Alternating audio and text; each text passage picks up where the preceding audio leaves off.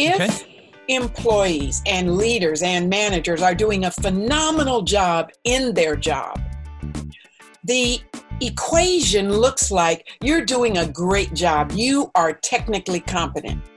It's almost as if we're okay to turn a blind eye to all the other areas that either make employees uncomfortable or make our customers or our clients uncomfortable. But the reality is now, if you've noticed just in the news over the last few years, boards of directors aren't as willing to keep a CEO or a high-level executive who, oh, by the way, they're making money for the organization, but every other part of the business is going downhill. And so I think it's important for there to be conversations. There needs to be open communication about how phenomenal we think our employees are, no matter their level in the organization, and coupled with what our expectation is around them being both technically and emotionally competent. It isn't good enough if they bring in $50 million a year and you have 250% turnover in your staff and your leaders. This is the Restaurant General Manager Podcast with your host, Scott Stanfield, the GM Coach. What is the most important skill a restaurant manager must own? Is it writing schedules, reading a P&L, or controlling cost? The answer is none of the above. For over 25 years, I've been managing and leading restaurants, and this is what I've learned. Each and every shift, you must be prepared to deal with heated guests and employees. That's why, when I decided to create my first free download, I wrote exactly that. Learn my step-by-step method to turn the tables on unhappy guests and employees. Titled, Upset to Happy in One Conversation, this is more than just a free ebook. To start taking your guests from upset to happy in one conversation, click on the link in the show notes or go to my website, thegmcoach.com/upset to happy to get your free copy today. Welcome to the Restaurant General Manager Podcast. This is an interview with Marvell Allen. Our main topic of conversation is emotional intelligence. I absolutely love this interview with her, and it's so on point. Even though this was recorded back in January, right after the first of the year, this is so important for us as leaders to remain emotionally intelligent. And as you'll notice, there was really an aha moment for me later in the podcast where Marvell pushes back on me, and I have this realization that emotional intelligence is not about suppressing our emotions, but it's about experiencing our emotions. The biggest piece of this is not only awareness, but self-regulation, social awareness, and social relationships and how we manage those, but also how this works in the heat of the moment and how we can teach our teams to rise above and perform better under pressure. I hope you enjoy this podcast as much as I did. And if you've got any questions, feel free to reach out to Marvell or myself. Now let's get to the podcast. Today's guest is certified as a leadership and talent management coach and has worked with Marriott, Visa, the Federal Reserve Bank of San Francisco, Twitter, LinkedIn, and Google. Her company designs and delivers leadership development programs for all levels, even for cities, counties, and municipalities. Her areas of expertise are change management, inclusive leadership, organizational influence, conflict management, and today's topic of emotional intelligence. Today, on the Restaurant General Manager Podcast, is the owner and principal of Millennium Career Advantage, Marvell Allen. Welcome to the show. Thank you very much, Scott. I'm very happy to be here, and Happy New Year to you and your listeners. Thank you very much. Happy New Year to you. Thank you. You're welcome. So we did some background, had a pretty long conversation this morning, and I want to ask you as the first question, as we get into emotional intelligence and EQ and start laying a foundation for that, what was the job you had when you were in graduate school?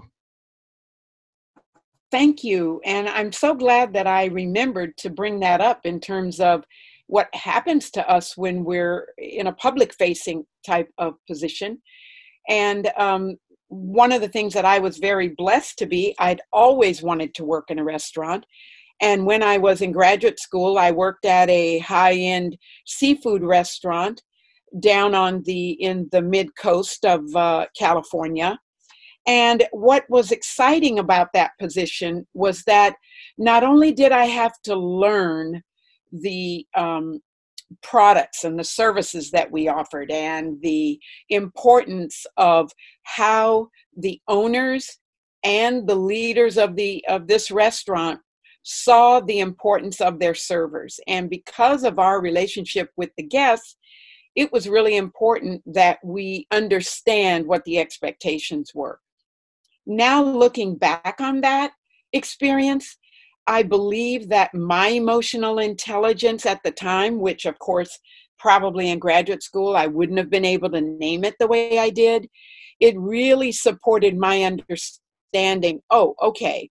It's one thing to be able to tell the guests what the food tastes like, how it may be presented, how long it may take to prepare. It's another thing to come to their table excited to see them, really making them feel welcome and at home. And those were things that I learned a lot in my family, but also it created an opportunity for me to let them feel like they were at home in our place. So that for me was probably a little bit telling. And I got more excited about that role, even when I was a new server in that restaurant, with what I could do to make sure our guests knew that I was as excited about them being there as they were. Wow. And you were telling me a story about how you got to work with a particular server at night. So how did you see her emotional intelligence, or EQ, as we're going to probably shorten that up? Okay. Emotional quotient play a role in how she, managed her tables and all the stuff at night? Well, I think there's a couple of things. First of all, for the work that I did, because I was new, I had to quote unquote start at the bottom. They were not going to give me a night shift, and I was okay with that because my graduate school studies were at night, so I needed to work during the day. But I had specific things that I did. I got one great shift. I got Sunday brunch. But the other shifts were usually when groups came in by bus. I was one of the two servers who supported the 15 or 20 people that may have come in on these tours. But I became, which I was so proud of at the time, Employee of the Month.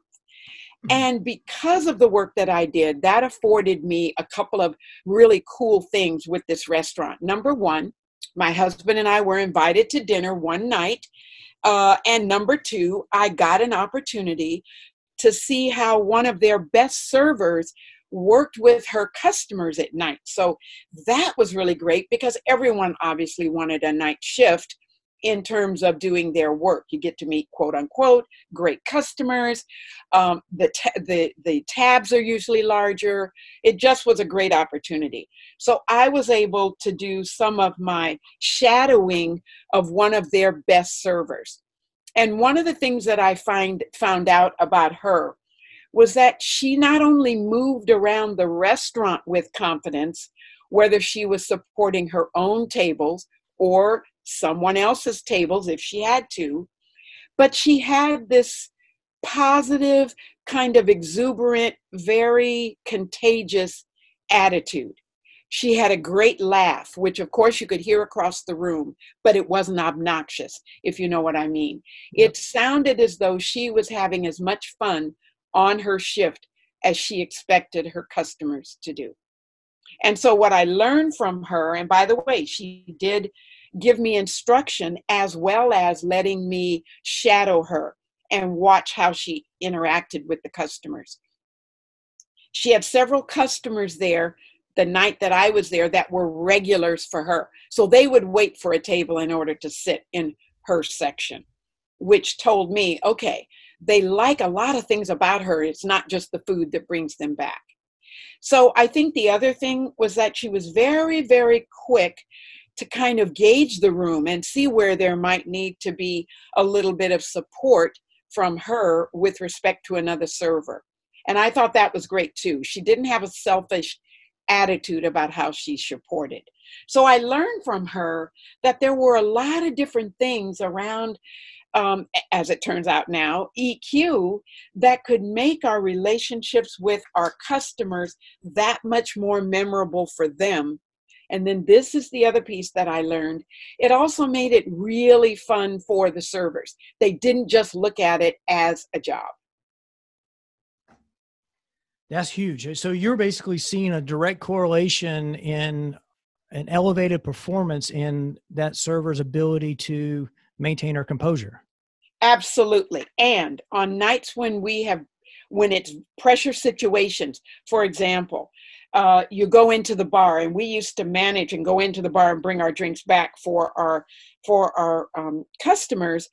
If you brought back the wrong drink, or it wasn't mixed well, or it was different, she was able to find a little fun in that and tell the customer, for example, and I'm paraphrasing a little bit, oh, don't worry, we're getting you the right drink. This is just to get you ready for that right drink. So even though it may have been the wrong one, she didn't start off with an apology. She started off with something that would make the guest feel at ease. And then, of course, bring back what the guest had asked for. Wow. This is, that's amazing. And you touched on another thing that you also mentioned that she wasn't selfish either. She was other-centered. Oh, yeah, she definitely was other-centered. And I think that's another reason why she was one that was asked a lot to do some of the training for new staff. Here's what I think they were looking for. If we have to duplicate someone's quality of service, let's start with her. And if it means that there's going to be some tables we need to take away from her so that she can give this quality training to others, it will be okay, because she knows it will come back later in terms of her opportunity to continue to make the income that she was used to making. So right. I think that other-centered helped. She never gave me the attitude, well, here I am, I have to train you now. She never had that attitude of, I'm being used and abused, now I have to train everyone. Right. Instead, what I got was, wow, this is an opportunity for me to use the very best of what I bring to the restaurant industry to have it rub off on some others that we want to make sure provide the same quality. Wow. That's absolutely amazing. My secret goal in life is to make as many emotionally intelligent restaurants in the world. And what you're explaining right there is just like solid gold, just like solid gold for what we Yes. can do. So, I mean, we could have another whole episode on how to hire people that have a high EQ and that are altruistic, and and that would be another whole episode for there. But and I would, if I could, Scott, just one last thing. If we look at people with emotional intelligence as being poised, they can be outgoing, although a lot of them are not necessarily, that they tend to be cheerful, they have empathy for others, and they can express their feelings really directly if appropriate, but they also have the capacity to continue to build those relationships. So I found in her, after I finally left the restaurant, that I had a friend. She wasn't just a coworker that I happened to work at this restaurant with. Do you understand what I'm saying? I absolutely. There is a book that I had bought, and then I gave it away, and I bought another one, so I got it on the way. But it was How to Hire for Emotional Intelligence, and one of the pieces in there was asking in the interview if somebody was still friends with or planned to be friends with people they currently work with. And so that's definitely a big piece of the puzzle that we don't really think about, because a lot of times when we change jobs, we change our friends. Right? That's correct. Right. That is correct. And in some cases, it's understandable. We're not expected to drag along the friends we had from graduate school all the way to, 15, 20, 30 years later. But the reality is the ones that we do keep that long are the ones that were supposed to be in our orbit. They're Absolutely. The ones that were supposed to be there. Absolutely. talking about a server, which is, obviously, we want people on our teams in the restaurants that do have a strong capacity to be emotionally stable, because when the pressure's on, we need people who are not going to crumble in those moments. And so I want to just take a second to kind of, do two things. One is tell my story, how I got onto emotional intelligence and why we even got to the point to where there is this podcast, this conversation, all those different things. And so about 5 years ago, I was attending the Global Leadership Summit, and the first speaker was John C. Maxwell. And he wrote a book. He's wrote many books, many books, but the classic, the 25 Irrefutable Laws of Leadership. And I use two laws in there religiously. And one of them is the law of the lid. And he was explaining, he's one of the opening speakers. And he said, an organization will not surpass the level of leadership of the person who runs it. So if your leadership's a 4, your organization's a 3. If your leadership is an 8, your organization will be a 7. And that hit me like a ton of bricks, because I then now knew it wasn't, everybody else's reason why the organization or the restaurant that I managed or the hotel food and beverage department, as I was at the time, was leading, was meeting the expectations of everybody, the guests, the employees, me, the ownership, everybody in between. It was the leadership was holding it back. And who was the leader? It was me. Yeah. And then the very next speaker was Dr. Travis Bradbury from Talent Smart, who's co-author of a book, Emotional Intelligence 2.0.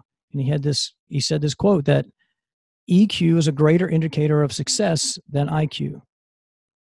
And that, my son was there with me, and he turns 18 this year, and I wanted to expose leadership things. And we looked at each other, made eye contact. His eyebrows went up and mine did too. And so basically emotional intelligence, or emotional quotient, EQ, is a greater indicator of success. And then of course, there's all these different things in there. There's this quote I found from Bruce Lee. It's pretty amazing. It says, emotions can be the enemy. If you give into your emotion, you lose yourself. You must be at one with your emotions, because the body always follows the mind.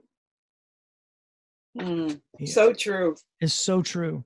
So in understanding that as a leader, if we're the lid and we have a low emotional intelligence, it then transfers to our team, and then transfers to our guests, and then overall the performance of our restaurant. And then that translates into numbers on the profits and loss statement. If EQ is the big piece of the puzzle that leaders are missing, and I don't want to talk forever. This is not a forum for me to stand here and talk and give a speech about emotional intelligence, but I just wanted to kind of lay down the foundation of how important this is. And so we can shed light onto it and where we can start. So my question now, I said all that to say this. Let me get to a question, which is, what do emotionally intelligent leaders bring to restaurants or bring to work? That's a great question as well. And I want to just preface it by saying it's one thing for those leaders to bring these things to work. It's another thing for them to practice and be conscious about what these things are. Excuse me. So I think that there's a few things that they need to be sensitive to. And let's be clear, I think, too, Scott. Other industries would probably need to be looking at these things as well, particularly if they're in the service industry. So I would say when we look at our medical fields, we look at doctors and nurses and people who provide the support to people. I would say they're another group if we had to look at what some of these areas are. So for me, one of the most important things is that leaders who have high EQ really are excellent listeners. They are active listeners, and they are conscious of not judging while they're listening. So this whole notion of being able to listen well, being conscious not to judge because that person may or may not have your background or your expertise. So that would be one thing that I would say for sure. I think that they are able to manage difficult situations, and sometimes they need to be quick on the draw, but other times they are ones who can manage difficult situations because they can step back just a bit, control their own emotions, so that they can then turn around and decide what's going to be the most effective way to handle this particular situation or not. Mm. Another area that I think is important is that they're very good at influencing others. And excuse me, when I say influencing others, I don't mean those leaders that are authoritarian, tell people what to do. They're not influencing. They're kind of just dropping the hammer. You will do this. They give ultimatums. But I think instead, what we look at for people that are leaders with high IQ, they can influence others by getting them to think about some of the recommendations that are made, come in with their own ideas of what those recommendations might be, and give them the opportunity to execute on what it is, and then come back because they will have learned some ideas that they can also give to the leader themselves. A couple of other things I think that they're very good at gaining respect from others in their area of expertise, but also, which I think I found out when I was with Host Marriott Services, they need to be good in spite of their expertise, with understanding that they're not the only ones with that expertise. And I think that a person or leader who has a high EQ understands that they need to be a little bit more comfortable with being vulnerable. Example, because I have 50 years of experience, let's say, that doesn't mean that someone with 3 can't bring me some new things that I can learn. And me not thinking that because I have much more experience and expertise and many more years on them, that they in fact only can learn from me. I can't learn from them. So having that vulnerability to be okay with and comfortable with that vulnerability, at the same time that they can be empathetic with people who don't have the same background or expertise or even worldliness that they do. I think it's really, really important. So those would be some that I would think about. They're also very good at expressing themselves clearly. But Scott, that takes practice. I don't think that people are born with knowing how to express themselves. I think it's important that we practice, because therein lies another opportunity for influencing. Absolutely.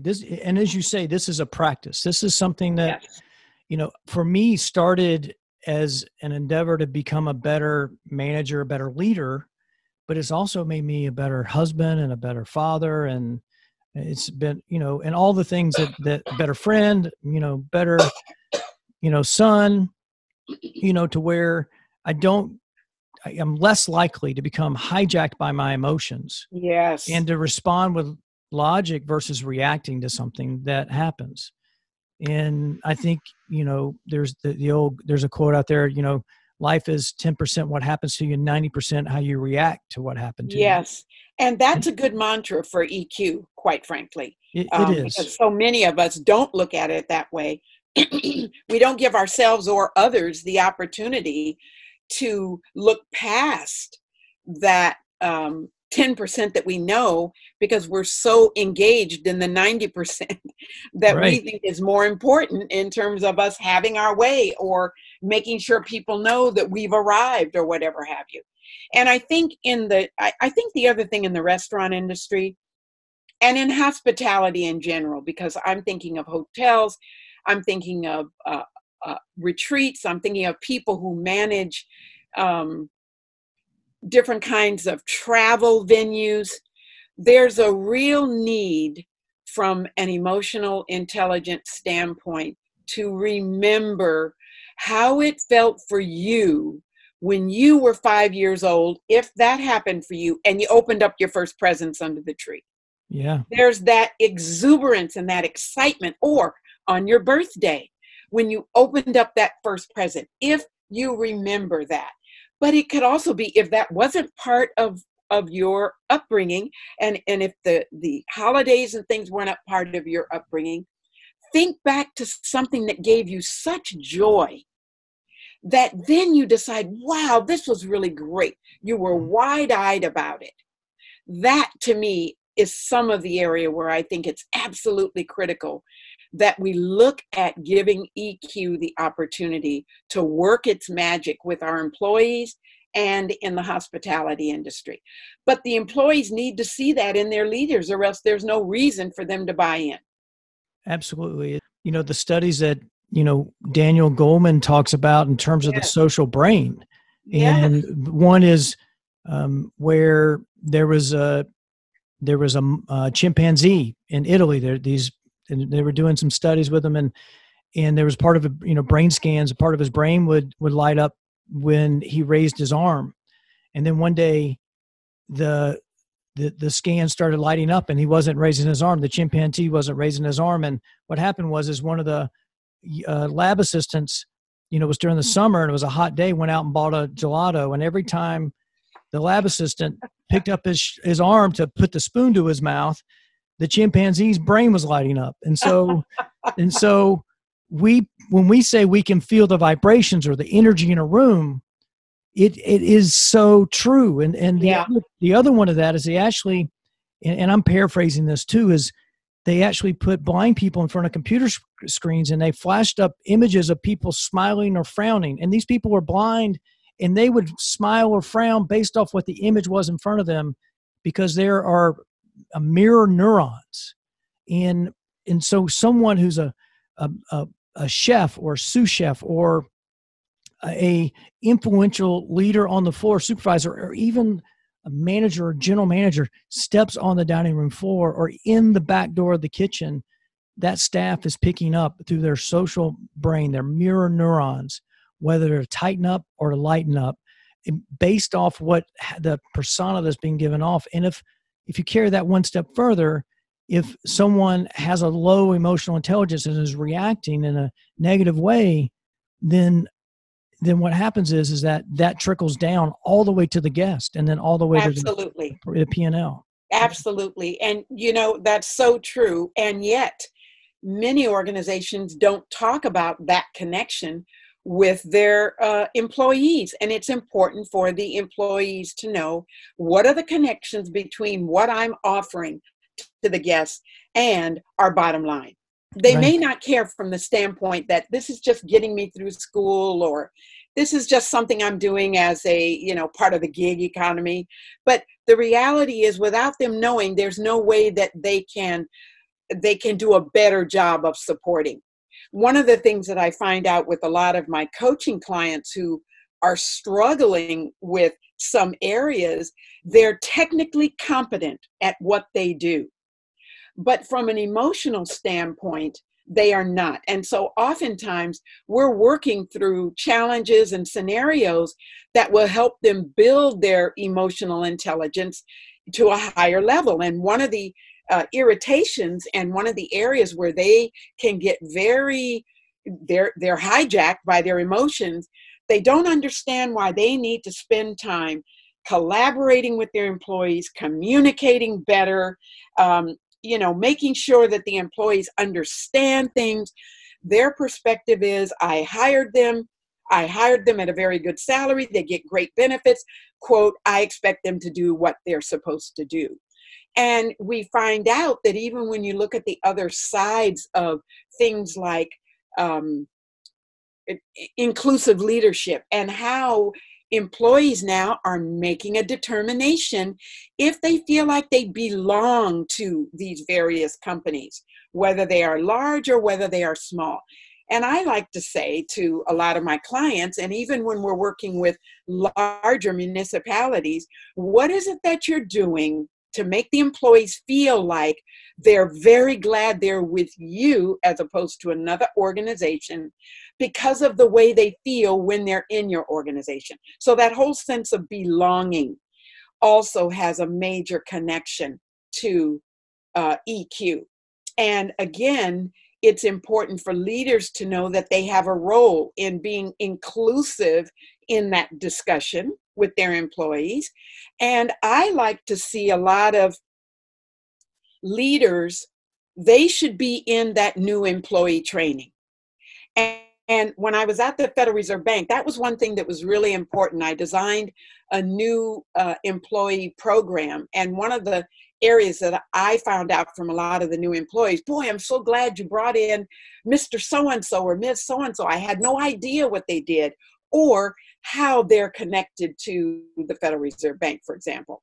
So it's important for our employees to believe that the people that are supporting them have a commitment in some of the ways that we've just talked about. Absolutely. I've had the most success as a general manager of a restaurant when I do the initial onboarding and orientation. Mm-hmm. And then, and as I'm doing research more, learning more about hiring, higher retention rates, lower turnover, the cost of turnover, all those things, I'm seeing how important onboarding is. And I think actually it's the most important piece of hiring. So, I have 7 hiring principles that I have, and number 7 is mise en place, which is a French term, everything's in its place, which is getting ready for the job is more important than the job itself. I would agree with that. And I think another area that, and I'm so very glad to hear that you do your own onboarding. Again, even if you have guests that come into the onboarding, hopefully, if you are able to do longer than a day's onboarding or maybe 2 half days, giving the employees the opportunity to hear from others who might still be there after 15 years. Right. A lot of people do not understand why people stay. And that whole notion of staying, as far as I'm concerned, is a testament to how the employees believe they're being treated, how they're being taken care of, because I want to make sure that they take care of my guests the same way.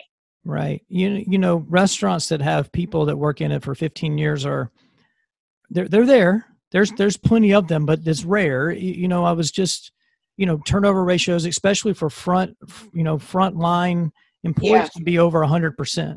Yes. In a year. And so, so I've worked with people who've been in places for 15 years. I've worked with people that have been in places for 30 years before, and worked with them, beside them. And, for some of us, they could only dream of that, getting to that point. But what you're really talking about is it goes back, and I sound like a broken record sometimes, that 80% of the people who quit a job do so because they're direct supervisor. Yes. And if a direct supervisor flies off the handle, can't control their emotions, gets, as I use, hijacked by their emotions, and can't control themselves, and they create this work environment that's not fun and not productive and not profitable, then why would that employee even think about staying there? That's correct. And then, that is correct. And then what happens is, as your turnover rate goes up, your profits go down. And then next thing you know, you're not triggering off bonuses, and you're not making as much money for all the hard work and all the hours you're doing and all the extra time you're having to spend to interview people, because you can't hold on to anybody. So it's a right. double-edged sword. Yeah. No, I absolutely agree, Scott. Yeah. So you mentioned Marriott, Host Marriott. Just tell me a little bit about that, because I also worked, I think, in a different division. I was working for, in a different time too, Marriott Autograph Collection as a director of food and beverage. So tell me a little bit about your responsibilities with Marriott. Well, and I must admit, I loved that job. And I think part of it is because I like being around people. I was very enthusiastic about what we were doing. And when I joined Host Marriott, it was in I think the mid-90s. Host Marriott Services managed restaurants, bars, and gift shops in a series of airports. And I was based in the San Francisco airport, but I had several other airports that came under our executive VP's purview. So what that meant was that I had gosh, I don't know, and I'm paraphrasing here, so don't hold me to the numbers, but I could have had as many as 1,500 or more employees in all of these airports that I managed. We had a few unions as well. And the airports themselves, like Sacramento, like San Francisco, Seattle, Salt Lake City, etc., each one of those airports was run by a general manager. And the concepts were restaurants, bars, gift shops, and we were the master concessionaires for those. In addition, we brought in small women and minority-owned businesses as well in order, because depending on the cities that we were in, it was important that they provide economic opportunity for the small businesses that were there. So that was exciting too. Now, as a result, I was responsible for both. I was what's called director level in the field, because each of these were field areas. And I was responsible for both human resources and learning and development, or in those days, training and development. So under me, with my staff, we made sure that people got hired, that the training got done, and I reported directly to the executive VP, as did the top leaders of each of these large concepts.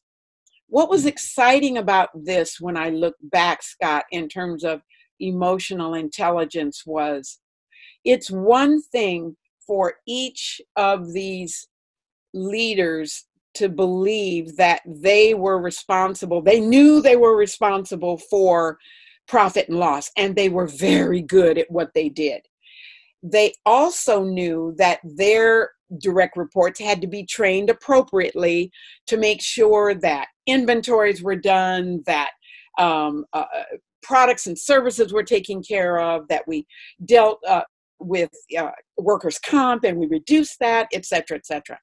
Where I came in was really wanting them to think twice, because remember, before I came into this role, I only had my graduate degree time in the restaurant industry. So I found out that my executive VP was looking for someone like me that did not have the general food and beverage experience. And the advantage was I looked at our business differently. Right. Do you understand what I'm saying? So I looked at it differently, and I brought different things to bear in terms of the business. It was absolutely critical to me that I really provide a lot of these areas that we're going to look at in terms of emotional intelligence. I brought that with me to the job. I knew that day in, day out, the bartenders are going to be seeing travelers. Day in, day out, people are going to be buying T-shirts in a lot of our concept stores. Day in, day out, they're running in to get a meal before they have to get on a flight.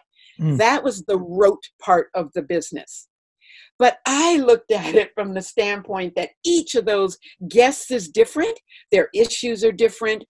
Each of our employees had different opportunities. We're looking to do different things in their position.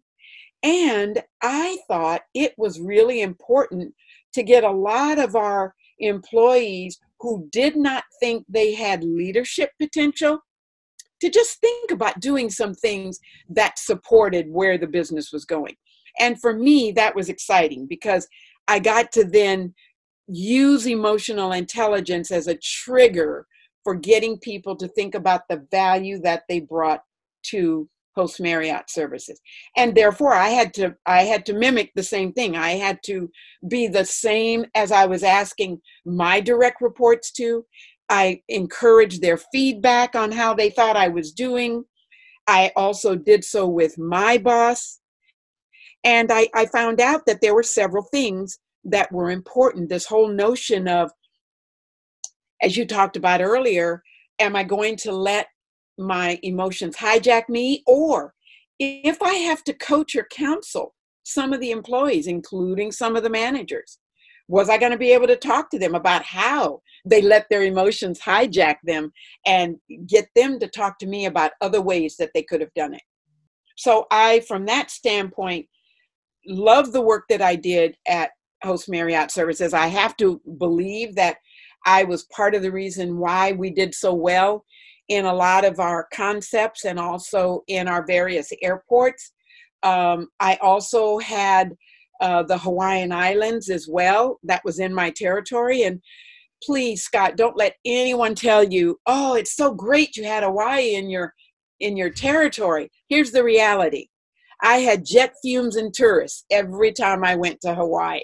If I wanted a vacation, I had to go back for a vacation. So it was still work, even though I loved the work that I was doing in all of my airports. I totally get that. We have sometimes, offices for people in our position don't have windows, right? We Yes. maybe Yes. have great views from the loading dock, right?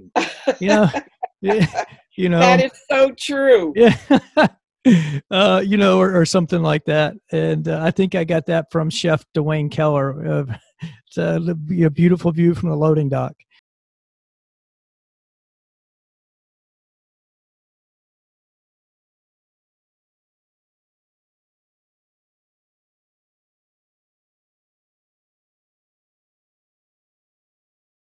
When we think about the things that we don't know well, and I put myself in that category of not always feeling like I'm phenomenal at technology. My business partner is much better at it, as is my husband, much, much better at it than I am. But I do recall that one of the challenges that we have when I sometimes get emotionally hijacked is when I don't know enough about the technology, and then on top of it, it doesn't work.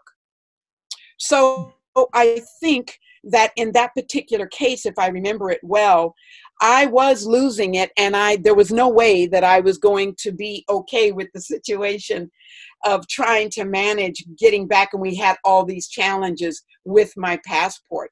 I will say this, if I didn't mention this to you before, I think that the way the person who was trying to help me handled it was much better than the way I was handling it, if that's the part of the story that you remember. Yeah, it's interesting, right? I'm the same way. If technology, is supposed to work a certain way and it's not working, and I have a deadline to hit. Yes. Woo! Yeah. Yeah. And I'm there. Yeah, I'm like and zooming. Yet, yes. And that's the whole thing of physician heal thyself. It's one thing for us to be able to talk intelligently and confidently about emotional intelligence. But the reality is, no matter how much we know about it and can support others in building their own emotional intelligence, there's still going to be times when that happens to us as well. Absolutely. Absolutely. Until we get our amygdala and our lizard brain removed, yes. Right. And, or go sit on a mountaintop and meditate for 40 hours a week, we're in to build this moat and wall between our emotions and our ability to respond with logic. We're going to at times get hooked. And yes.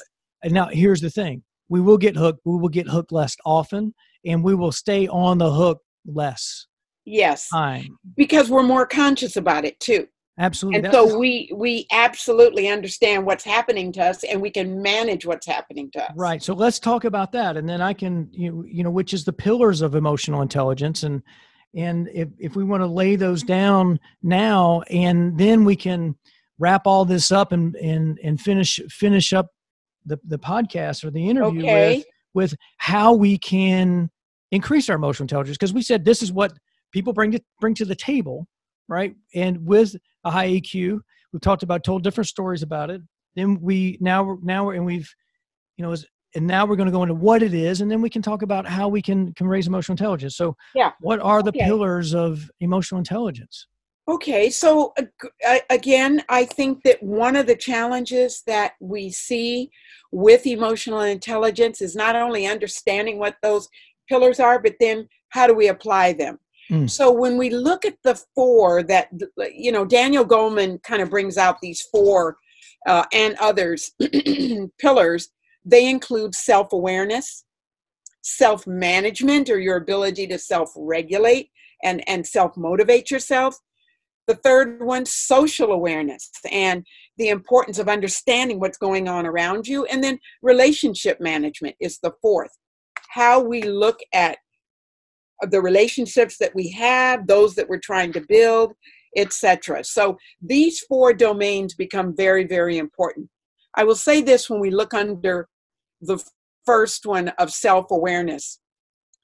The two areas, besides the emotional awareness, how clear are we about the things that trigger us?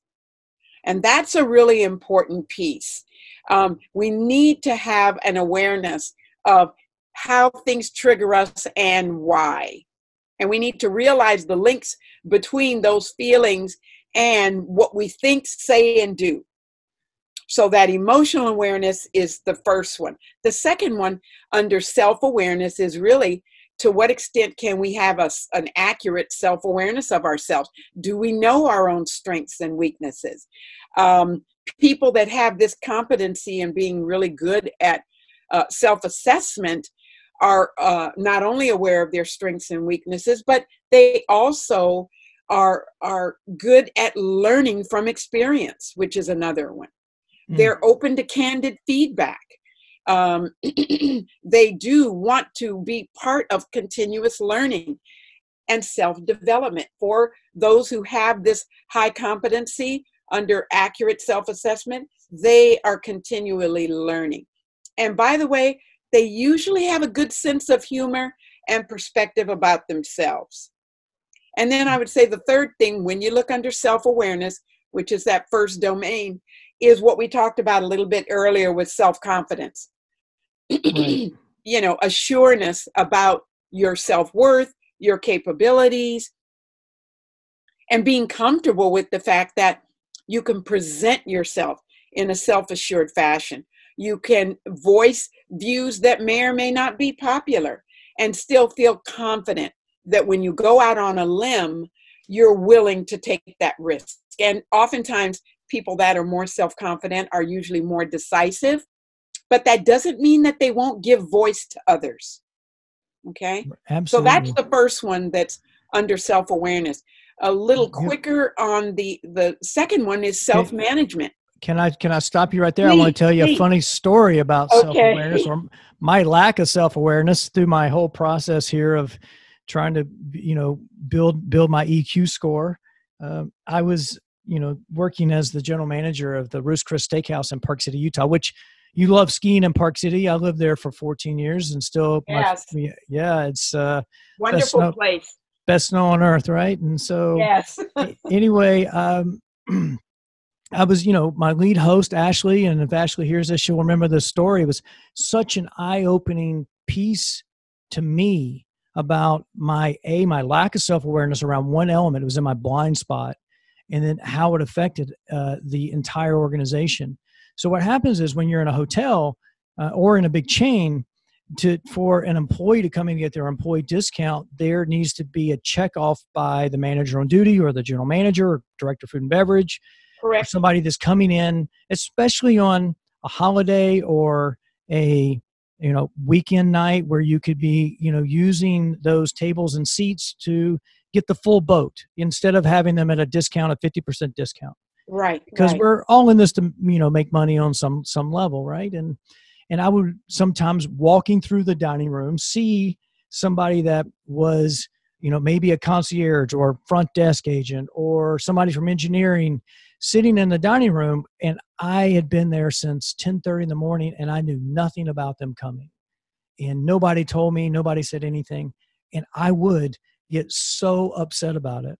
And what happened was Ashley put these together that I didn't like surprises. So she would get into work on those Fridays or Saturdays or holidays, and she would scan the open table reservation system to make sure that if there was anybody that would set me off, that she would tell me. Yeah. So that's good. Yeah. And so what happened, she told me that one day. She's like, "Oh yeah, this is what I do, because you don't like surprises." And I went, here I am, the law of the lid, emotional intelligence 2.0, read the book, took the test, did all these things. And my whole self-awareness piece around, employees coming to eat in the dining room on a Friday night was firmly 2 feet planted in my blind spot. Yeah. And I can't thank Ashley enough for actually telling me that, because now is something that I've been able to, for the most part, do away with and work on, because it's a lifestyle practice for me. It's not like emotions are not something you can just, like cancer, have surgery and remove. And so, and you also have mentioned that what you use is like a 360 degree, assessment to help people understand where they can work on their awareness piece. And so I don't know if that's something you want to expand on, but I think the first level is just being aware that you have a problem, and then that way you can start working on fixing it. Yeah, I agree with you. I think there's another piece that sometimes gets left out. If employees and leaders and managers are doing a phenomenal job in their job, the equation looks like you're doing a great job. You are technically competent. It's almost as if we're okay to turn a blind eye to all the other areas that either make employees uncomfortable or make our customers or our clients uncomfortable. But the reality is now, if you've noticed just in the news over the last few years, boards of directors aren't as willing to keep a CEO or a high-level executive who, oh, by the way, they're making money for the organization, but every other part of the business is going downhill.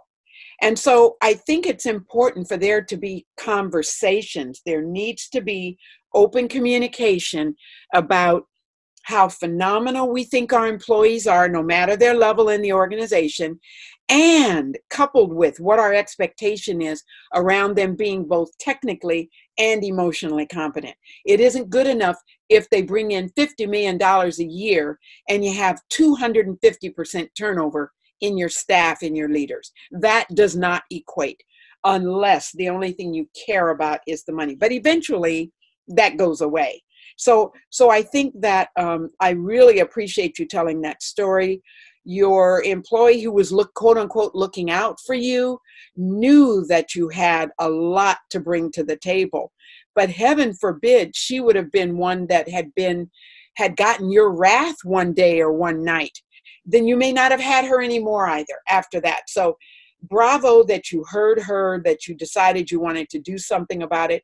And I think even with our other employees and leaders, we need to have more conversations about what the expectations are around this. People need to take accountability and responsibility, not just for their own emotions, because it isn't just you fly off the handle. Our emotions are not always negative. So I think when we look at some of the other domains or pillars around emotional intelligence, that gives us an idea to see that it isn't always the negative of we can't manage our emotions. Sometimes we have employees who are very shy, very quiet, do not give any indication that there are some areas that need to be challenged or repaired, etc. Instead, maybe they just leave or they say nothing. So we really need to look at the balance in that. And if I might, let me just go really quickly to this next pillar, which is self-management. Mm-hmm. Self-management is going to include how we manage our impulsive behaviors as well, how we think clearly. By the way, under self-management, I like to include to what extent can our people and myself step back and reflect? To what extent can I exercise self-reflection to really get a handle on what just happened here? Or what happened last night in the restaurant? Or, gosh, what happened with that guest in the hotel? So self-reflection becomes a key part of this whole self-management piece to me, as well as people that see themselves or others see them as trustworthy. They're conscientious. They're very flexible and adaptable, and they also can come up with innovation. So again, if I look at self-awareness, self-management, All of these areas are kind of pegged underneath that we should be looking at as one of those pillars. Absolutely. If somebody does get the hook and they're pulled off track, and we've used the term hijacked a Right. lot, Yes. Yes. this regulation piece is what can get you off the hook or get you back to reality quickly. And sometimes people, they have this, hangover for a couple of days, if depending on what level this is at. But another Right. one might be, like there was for instance, one time in my career, there was we had a host that, and it wasn't Ashley, different place, different host, and would, just could not control her emotions in a positive way, would hang up the phone and make negative facial expressions about can't believe that person even asked about if we do to-go food or those type of things. Yeah. And had this inability, or let's just say a low EQ score. And we ended up for poor performance and bad attitude, because it kind of gets wrapped into that bad attitude piece. As we were counseling her in the office, and the response was, I don't know what happened. I don't know what happened. I don't know what happened, over the time. And when we unfortunately had to, separate employment, believe it or not, our sales went up 5% the next week. Oh my goodness. I understand why. Yeah. But one employee was affecting top line revenue with Yes. a low EQ at a negative 5%. Yes. That's huge. It is huge. And I think there's another piece. We can talk all we want about what our expectations are for how our employees deliver service, okay? How they deliver it. I think the other piece that goes in there is you have to understand that without the guest, you aren't here. Without Right. the guest, we have no restaurant. Without the guest, our hotel is a ghost town. So Right. oftentimes employees believe that the guest is the one who's wrong, that the guest is the one who needs to kiss the ring because they're the ones who are providing the guest with everything. It's really the other way around. So when you don't have that humility and that sense of empathy, if a guest did not have a good experience, and let's say, which I saw happen one time, roll their eyes and say they don't know what they're looking for in terms of time out. It's not for you to make the determination how good or bad the guest service experience was, unless you know for a fact because you talked to the guest. But it cannot be that the guest is always wrong. The guest is right even when they're wrong. They're always right. We oftentimes don't look at that when we come to emotional intelligence. And that brings me right into this next pillar, which is social awareness. Looking at empathy, you talked about it earlier. People who have this competency are attentive to the emotional cues and listen well. You may be behind on a couple of your tables. You don't stand there and twiddle your thumbs or stamp your foot while you're waiting for another customer to make a decision on a meal. Nor do you make that determination for them because you can't wait to get to your other tables. Nor do you say, well, I'll come back when you're ready. That's a statement that I absolutely hate, because that tells me that they're only going to come back because they want that table sale, not because they care about whether I have a good experience. So that whole sense of empathy becomes important, which feeds into the next one on social awareness, your service orientation. I used to say to some people, I don't think this is the role for you. I remember when I was working at that restaurant that I mentioned to you, wasn't a very busy day. I had a guy who turned out to be a repeat customer. I was so pleased about it. But I wasn't always sure-footed, Scott, when I was delivering my food and all that. And I was bringing his coffee service to the table and accidentally dumped the coffee in his lap. Accidentally. I tripped, and the cup of coffee, even though it wasn't very hot, I tripped and it went, most of it, into his pants on his jeans. And I'll never forget, I was mortified. I didn't know what to do. I had hadn't been there very long. It was daytime, and I thought, okay, I'm going to lose this job. And he said, Marvell, don't worry about it. These are my please spill coffee jeans that I'm wearing today. So you did the right thing. Everything is fine. I mean, I'm telling you, if he hadn't said that, I would have gone in and given my resignation. And I got a $20 tip out of it, you know? So it was, sometimes your guests have more empathy with you than you have with them. And I think it's important for us to recognize that it can come from all places. It can, for sure. You know, and sometimes there's been times that I've gotten upset about something, having to comp an entire table's meal because of mistakes we shouldn't have made.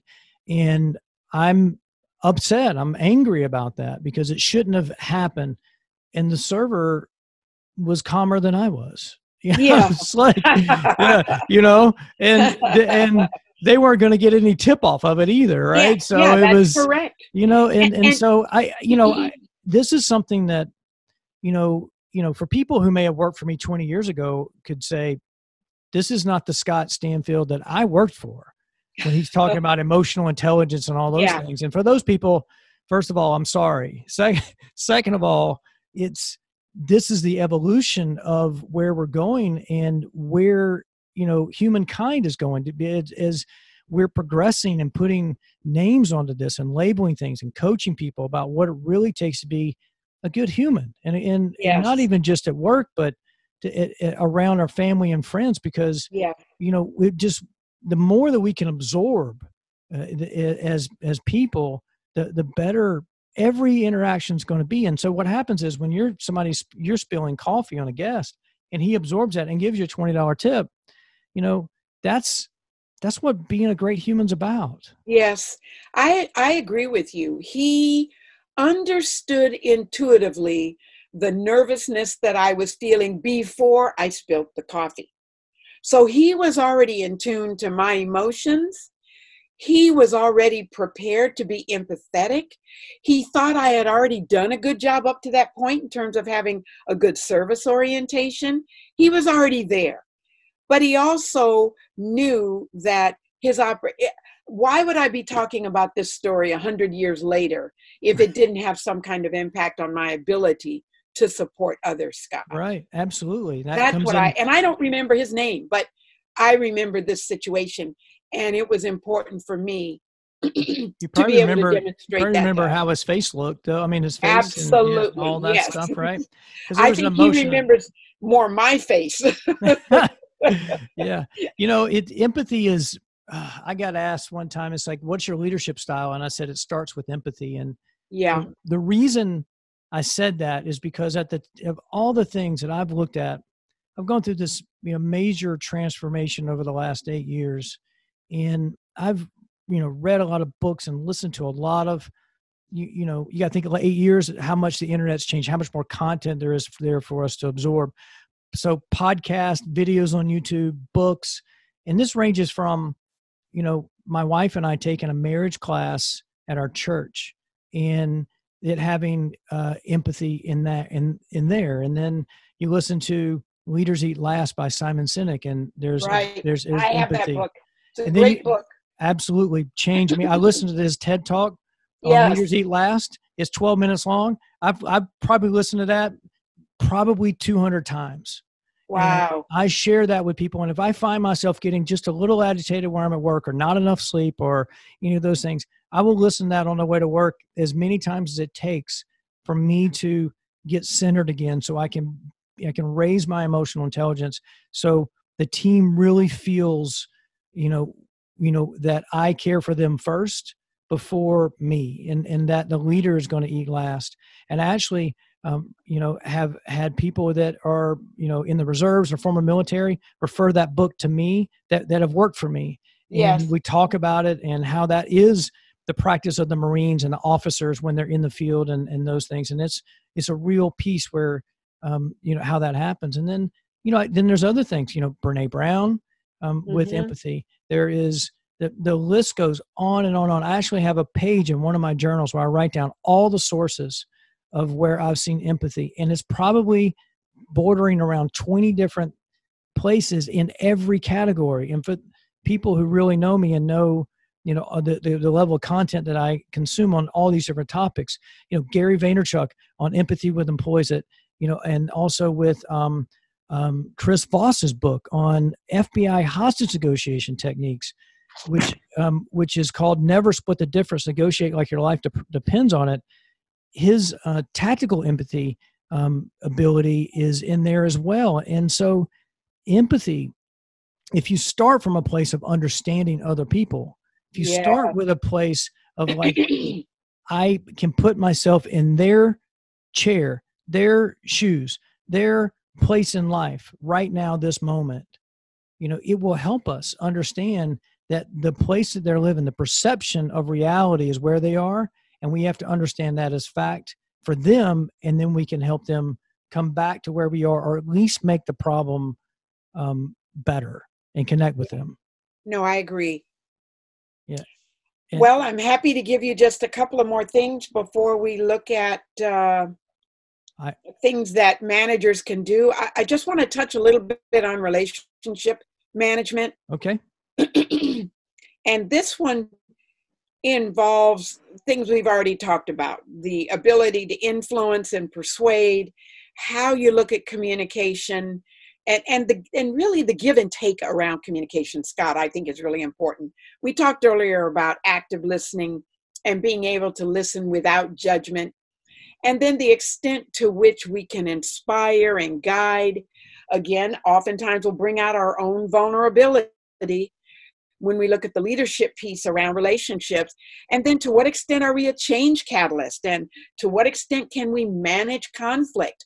Again, I always tell a lot of the leaders that I work with and do training with, as well as coaching clients, it's important for you as leaders to manage conflict, not solve the conflict.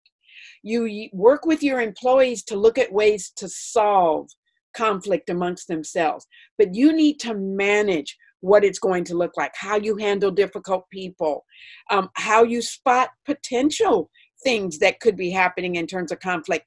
In other words, we need to be, if we're emotionally intelligent, able to look around the corner to see what's there before it hits us in the back of the head. Absolutely. Absolutely. I couldn't agree more. Yeah. So how can people, like, let's say somebody's listening to this on the way to work and they're pulling into the parking garage right now and they're like going, okay, you got me. I know emotional intelligence is important. I know I need to do this to be a better leader.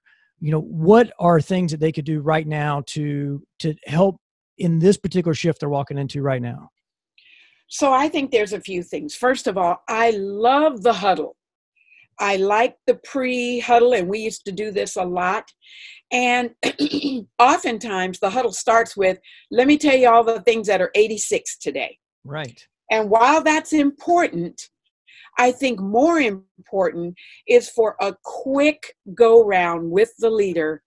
Hi, everybody. Hope everyone had a good weekend. You don't have time to ask, what did you do this weekend? But I hope everyone had a good day off, or I hope you're all ready. We've got some great things on the menu today. In other words, for me, that leader can start with being just a little bit of a salesman or saleswoman. And that means finding out what's going on with your people before you jump right into what's 86 on the menu. That can take 2 minutes max. You don't have to get everybody, but you need to give them eye contact and see who nods their head. Hey, I hope everybody had a good day off. Yeah. Or I hope you guys had a good day off, and I hope you guys are looking forward to it. So that's the first thing. In other words, they need to engage their people, and not just in the general rote every day of what we do when we have a huddle. That's number one. That means then that I'm building, as that leader, a collaborative work environment. That to me is number two. That collaboration is, hey, you guys, the flu, I'm making this up now, Scott, the flu is going around. We've had 3 people already call in sick.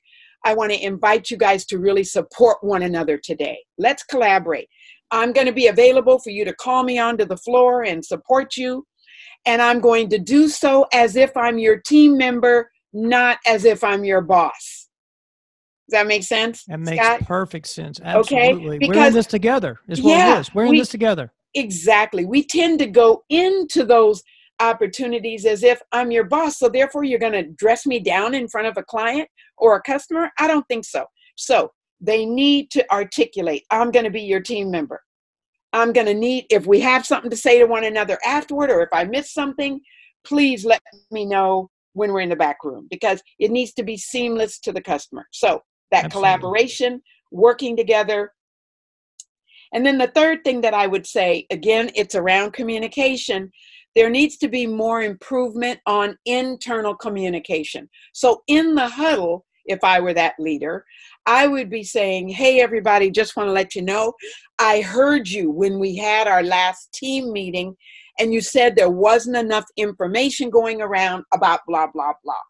So I just want to let you know, I'm putting together a little 2-paragraph internal communique that I'd like you all to read and come to me with any concerns or areas that you think we need to add on. Because I heard you that our internal communication is not good enough and you want it to be better. That's the next thing I would do. Again, 3 things around that part. And then I'm looking to them for ways to build overall productivity and to motivate the workforce. And one of that motivation might be something as simple as, hey, I know you guys are busy with graduate school and you're busy with your families and et cetera, but I really want to look at ways that we can begin to work better together and with one another. And you've got my commitment, and I'm going to take responsibility for making sure that we can look at a couple of ways that we can adapt that are going to make sure we do things better than we've done before. So that leader can go in with just a couple of communication opportunities. His people or her people are not going to, in that 5-minute huddle, give the Gettysburg Address or tell them, here's what I would do. They need time to reflect on it.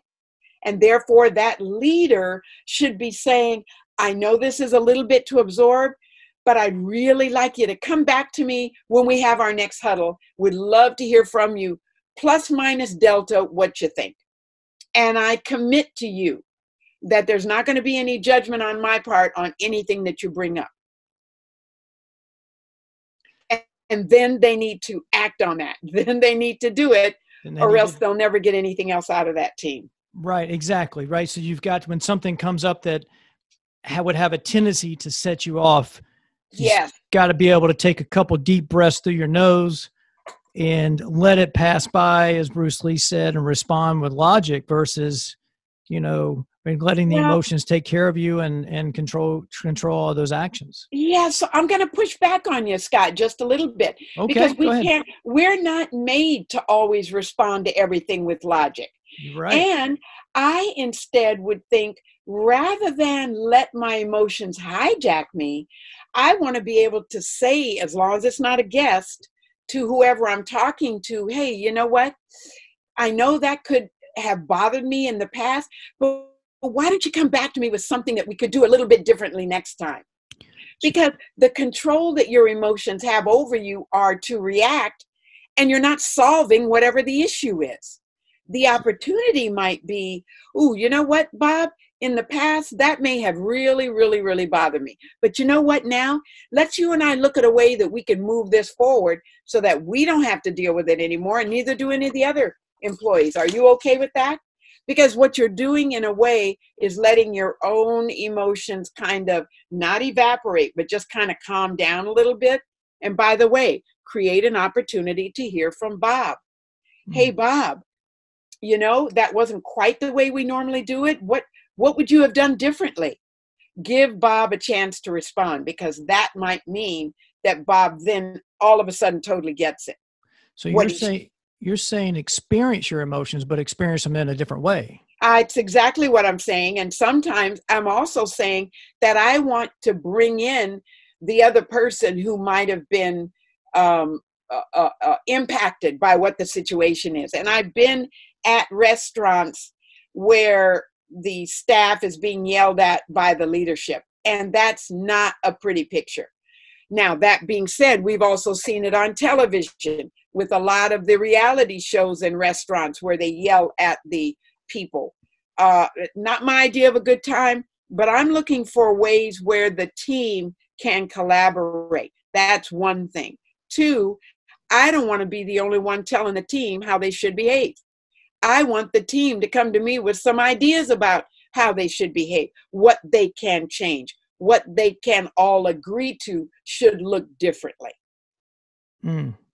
That's so, that is so deep. And that's so true. I mean, you're speaking, in terms of like that's not only, that's a group regulation, not a self-regulation, but a group self-regulating atmosphere, because what you're getting at is that as your team grows in emotional intelligence, as a leader grows in emotional intelligence, you're experiencing your emotions, you're growing your awareness, you're growing your self-regulation. The collective is actually growing its regulation as well. Yes. And let's go just a little bit deeper here. I cannot expect anything of my team, Scott, if I'm not willing to give it. So I need to model respect. I need to model that helpfulness. I need to model cooperation. I can't just, and that means I am not going to say negative things about my staff to guests either. My staff is part of my family. I'm not going to disrespect them. But I also want to make sure that I draw them into and get them actively participating and enthusiastic about what the experience is we expect of the guest.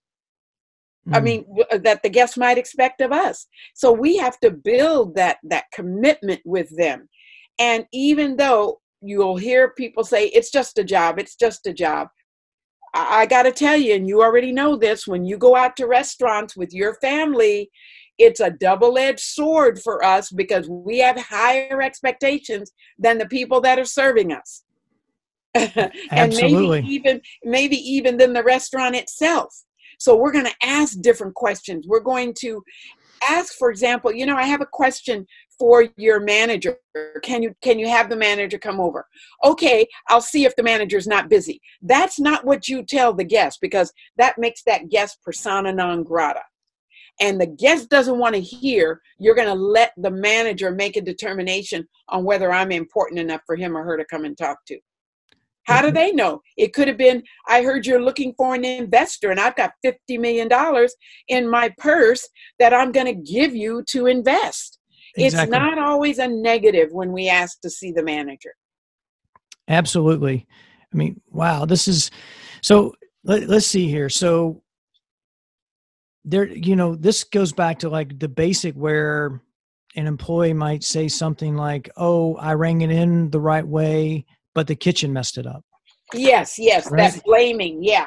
Right. The blaming piece where instead of saying, I'm so sorry, let me get this fixed, or, so you're talking about even the subtleties of language. Let me see if the manager is available, instead of saying absolutely right away, those type of things. Yeah. And yet that absolutely right away is not fair either to the guest, because they have an expectation that the manager is going to come. When the manager doesn't, the manager might hear from well, I thought you were coming right away. And then the manager says, well, I was busy with something else. I would say instead that before I'd even turn it over to the manager, I have asked the question of the guest, oh, Mr. Smith, I'd be happy to get the manager for her. Even when we have phone calls, Scott, when we're on the phone with someone who's delivering service, I want them to ask, Miss Allen, is there something I can do to support you before I bring our manager on board? What can I do? I want them to be that intermediary. And if the team doesn't know that you've given them that kind of leeway and carte blanche, then they will defer to, I got to get myself out of trouble, and blame someone else. This is also an area where when you have your huddles, and we had to do this when we had a new POS system, you get the cook, you get the chef, you get the sous chef, you get the people who do the desserts, you get the bartender, you get everyone in this group together.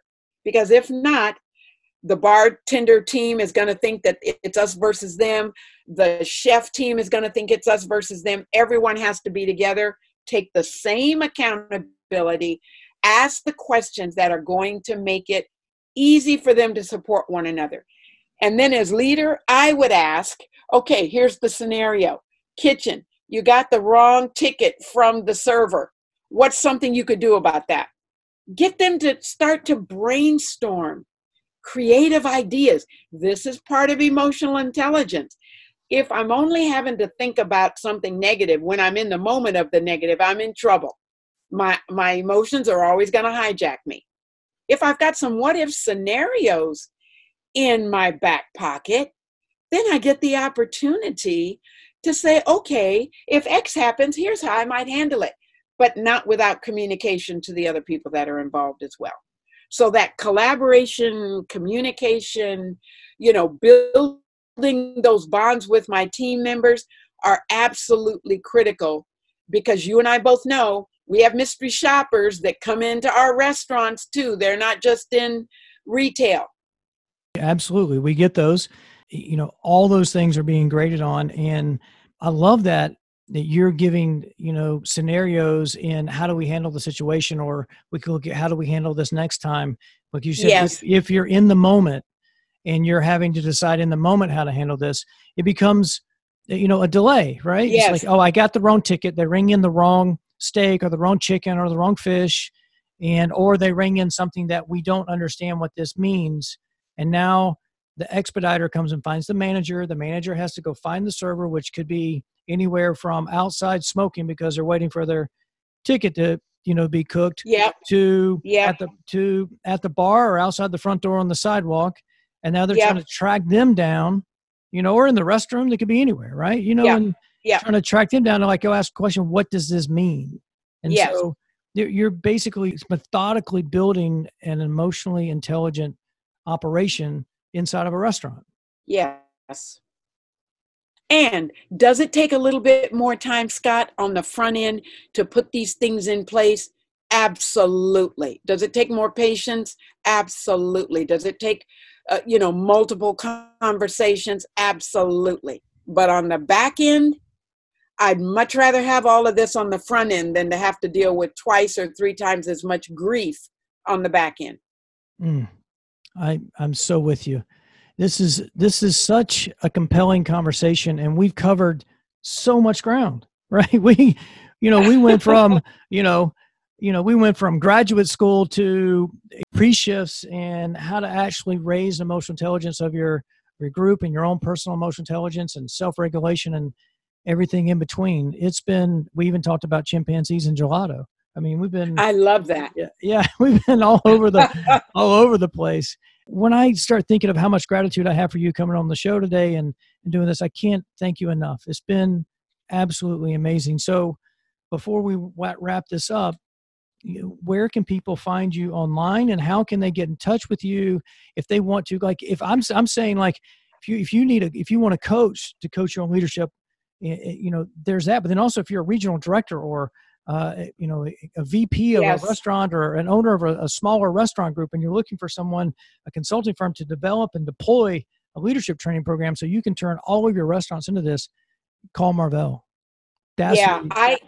And I thank you so much for that. And I would agree with you. I think the combination that I have in terms of both with Host Marriott Services and, like so many other college students, we work at restaurants, but that doesn't mean they may or may not have the same interest and passion around, quote, supporting the guests. So my organization is Millennium Career Advantage, and I'm on LinkedIn as well, Marvell with 2 L's.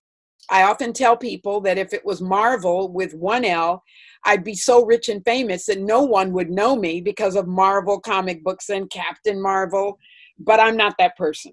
So since I'm not, I am on LinkedIn, and they can certainly reach me on my website at millenniumcareeradvantage.com. I am on Twitter as well, but I tend to use LinkedIn more.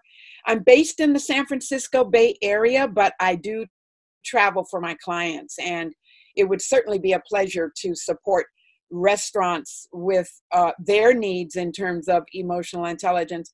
But I think the unique thing too that my business partner and I bring to the table on this is that we've worked across many industries. And the advantage is we can get some of our clients to look past their own industry at how other industries and the challenges they have can support their own success. And I'm very happy to do that. Yeah, it's so connected. I've often, Yes. when you think about what a restaurant is, it's a production facility in the back where you're bringing in raw material. You're taking it from a raw state, literally, and figuratively, right, and turning it into a prepped product that's then picked up at the time of order, turn it into a finished product that the sales team has just sold, and delivering it sometimes in 6 to 20 minutes. Right. And so you have the sales force and the production team working side by side at the same exact time in a high stress situation with people whose native tongues are different languages from different parts of the world with different cultures to deliver repeatable 5-star review experiences day in and day out. So you can just rise above the other people on your block so you can have a positive movement on your profit and loss and trigger off a couple bonuses and do all those type of things. Yeah. So what and let me mention, go ahead. No, you go ahead. I was just going to say something about Post Marriott when I was there. I was going to say, not only what can we learn, because we can learn, but also what other industries can learn from what we have to do to deliver that on a day in and day out basis from shift to shift. Yes. And you know what? There's not enough collaboration in that area as much. And I will tell you that a couple of other quick things. There's an organization that I've become aligned with called the COO Forum. And the COO Forum, and they're at cooforum.org, is an organization that supports the COOs in various types of companies and or their second in command. And I'm the director for the Oakland chapter of the COO Forum. And what I really like about it and the support that we're giving is that we have a multitude of industries that are represented with the COO Forum. And we have these forums all over the world. We just had a director meeting today, and one of our forum directors from London was on the phone. And what we found is we all are challenged with a lot of the same issues: hiring, scaling, strategic planning, etc.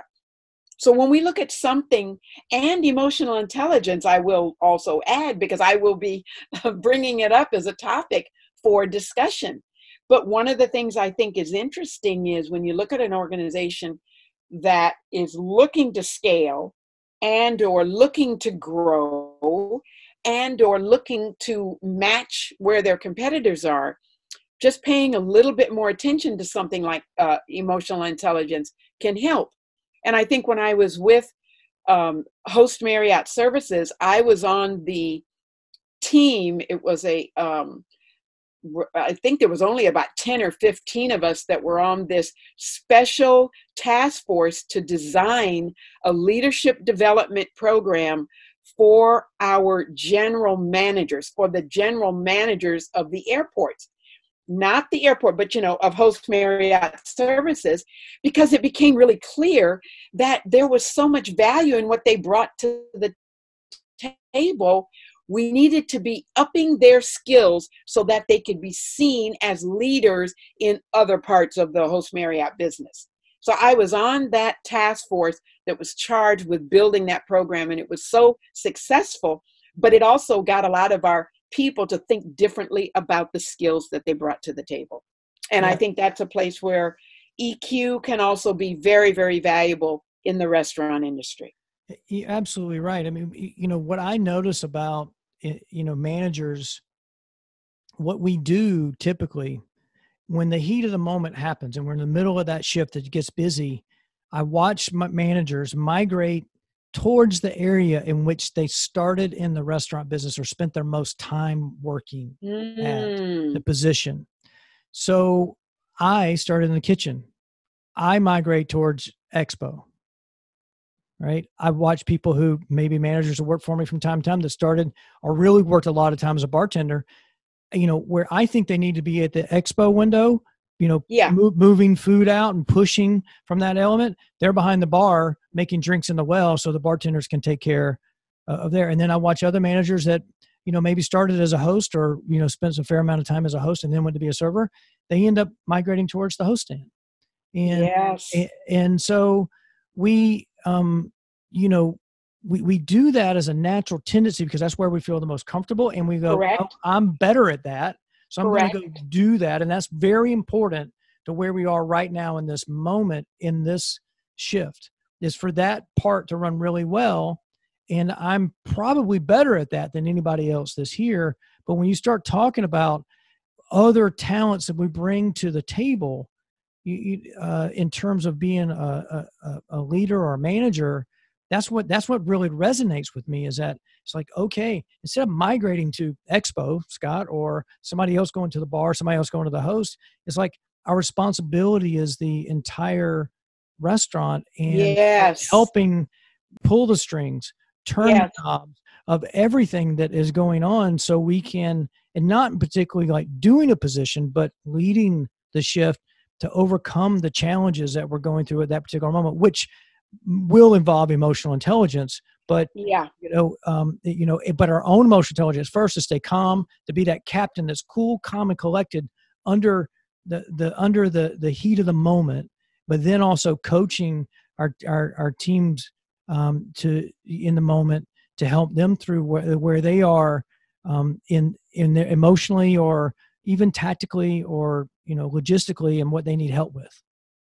So bravo, bravo, bravo, Scott. You hit it. And I'll give you one last little caveat. I'm so glad you mentioned where we tend to gravitate to because of our comfort level. But this is where I think the communication becomes really important. And that is that one of the areas that you do is a whole walk a day in my shoes. And the walk a day in my shoes is where you may have gravitated, let's say, to the bar area. You get people that were in the bar area and that's where their comfort is. And you start to move people around so that they begin to see their entire business from a different perspective. And then you have them articulate some of the areas that they saw that were different. Remember why I said my leader hired me at Host Marriott Services, because I didn't have that background, and he was pretty sure he was going to get new and innovative things that he probably would not have thought of, or the rest of his team. So while I have that initial discomfort in having to go into another area, use that discomfort to have me create ways that it can be looked at differently, even if I go back to the area I started at, if that was the kitchen or wherever. But use it to begin to build that confidence around, I may not know all this from the beginning, but let me tell you what I'm learning about it now. So important. It's so important to cross train in those areas, especially in the heat of the moment, so you can see it from a different perspective. Marvell, we could talk, you and I think we got another couple hours at least in us. I think so too. But we need to wrap this up just for the sake of people trying to listen to this podcast. Again, folks, if you're looking for someone to develop and deploy a leadership program for your organization, the first person I'd call would be Marvell. Yeah, thank you so much too, Scott. And emotional intelligence is one of the modules that we cover to make sure that they have a well-rounded perspective on leadership development. Absolutely. And that's a huge piece of it. For me, it's the greatest indicator of success, and it's something that I spend a lot of my time on, especially on the self-awareness and regulation, and also noticing that in my team members, because for me, my motto is to learn, be aware, and then share. And, I love that, Scott. Thank you very much. You're welcome. And so, it's been a pleasure. I'm sure that we're going to remain friends, and maybe we'll have to do another episode one time and pick this up and talk about one of the other topics that you do. And because I've listened to some of your things on YouTube and like on influence strategies and things like that. So You're such a wealth of knowledge, and I'm so happy to have you on the podcast. Thank you so much, Scott, and I appreciate your having me. Happy New Year again to you and your colleagues, and I look forward to us continuing this conversation. You've been listening to the Restaurant General Manager Podcast. I hope you visit again soon. Please like, comment, and subscribe on your favorite podcast platform. You can find me, Scott Stanfield, on LinkedIn or at my website, thegmcoach.com. Please stay tuned each week for new episodes of the Restaurant General Manager Podcast. Thanks for listening.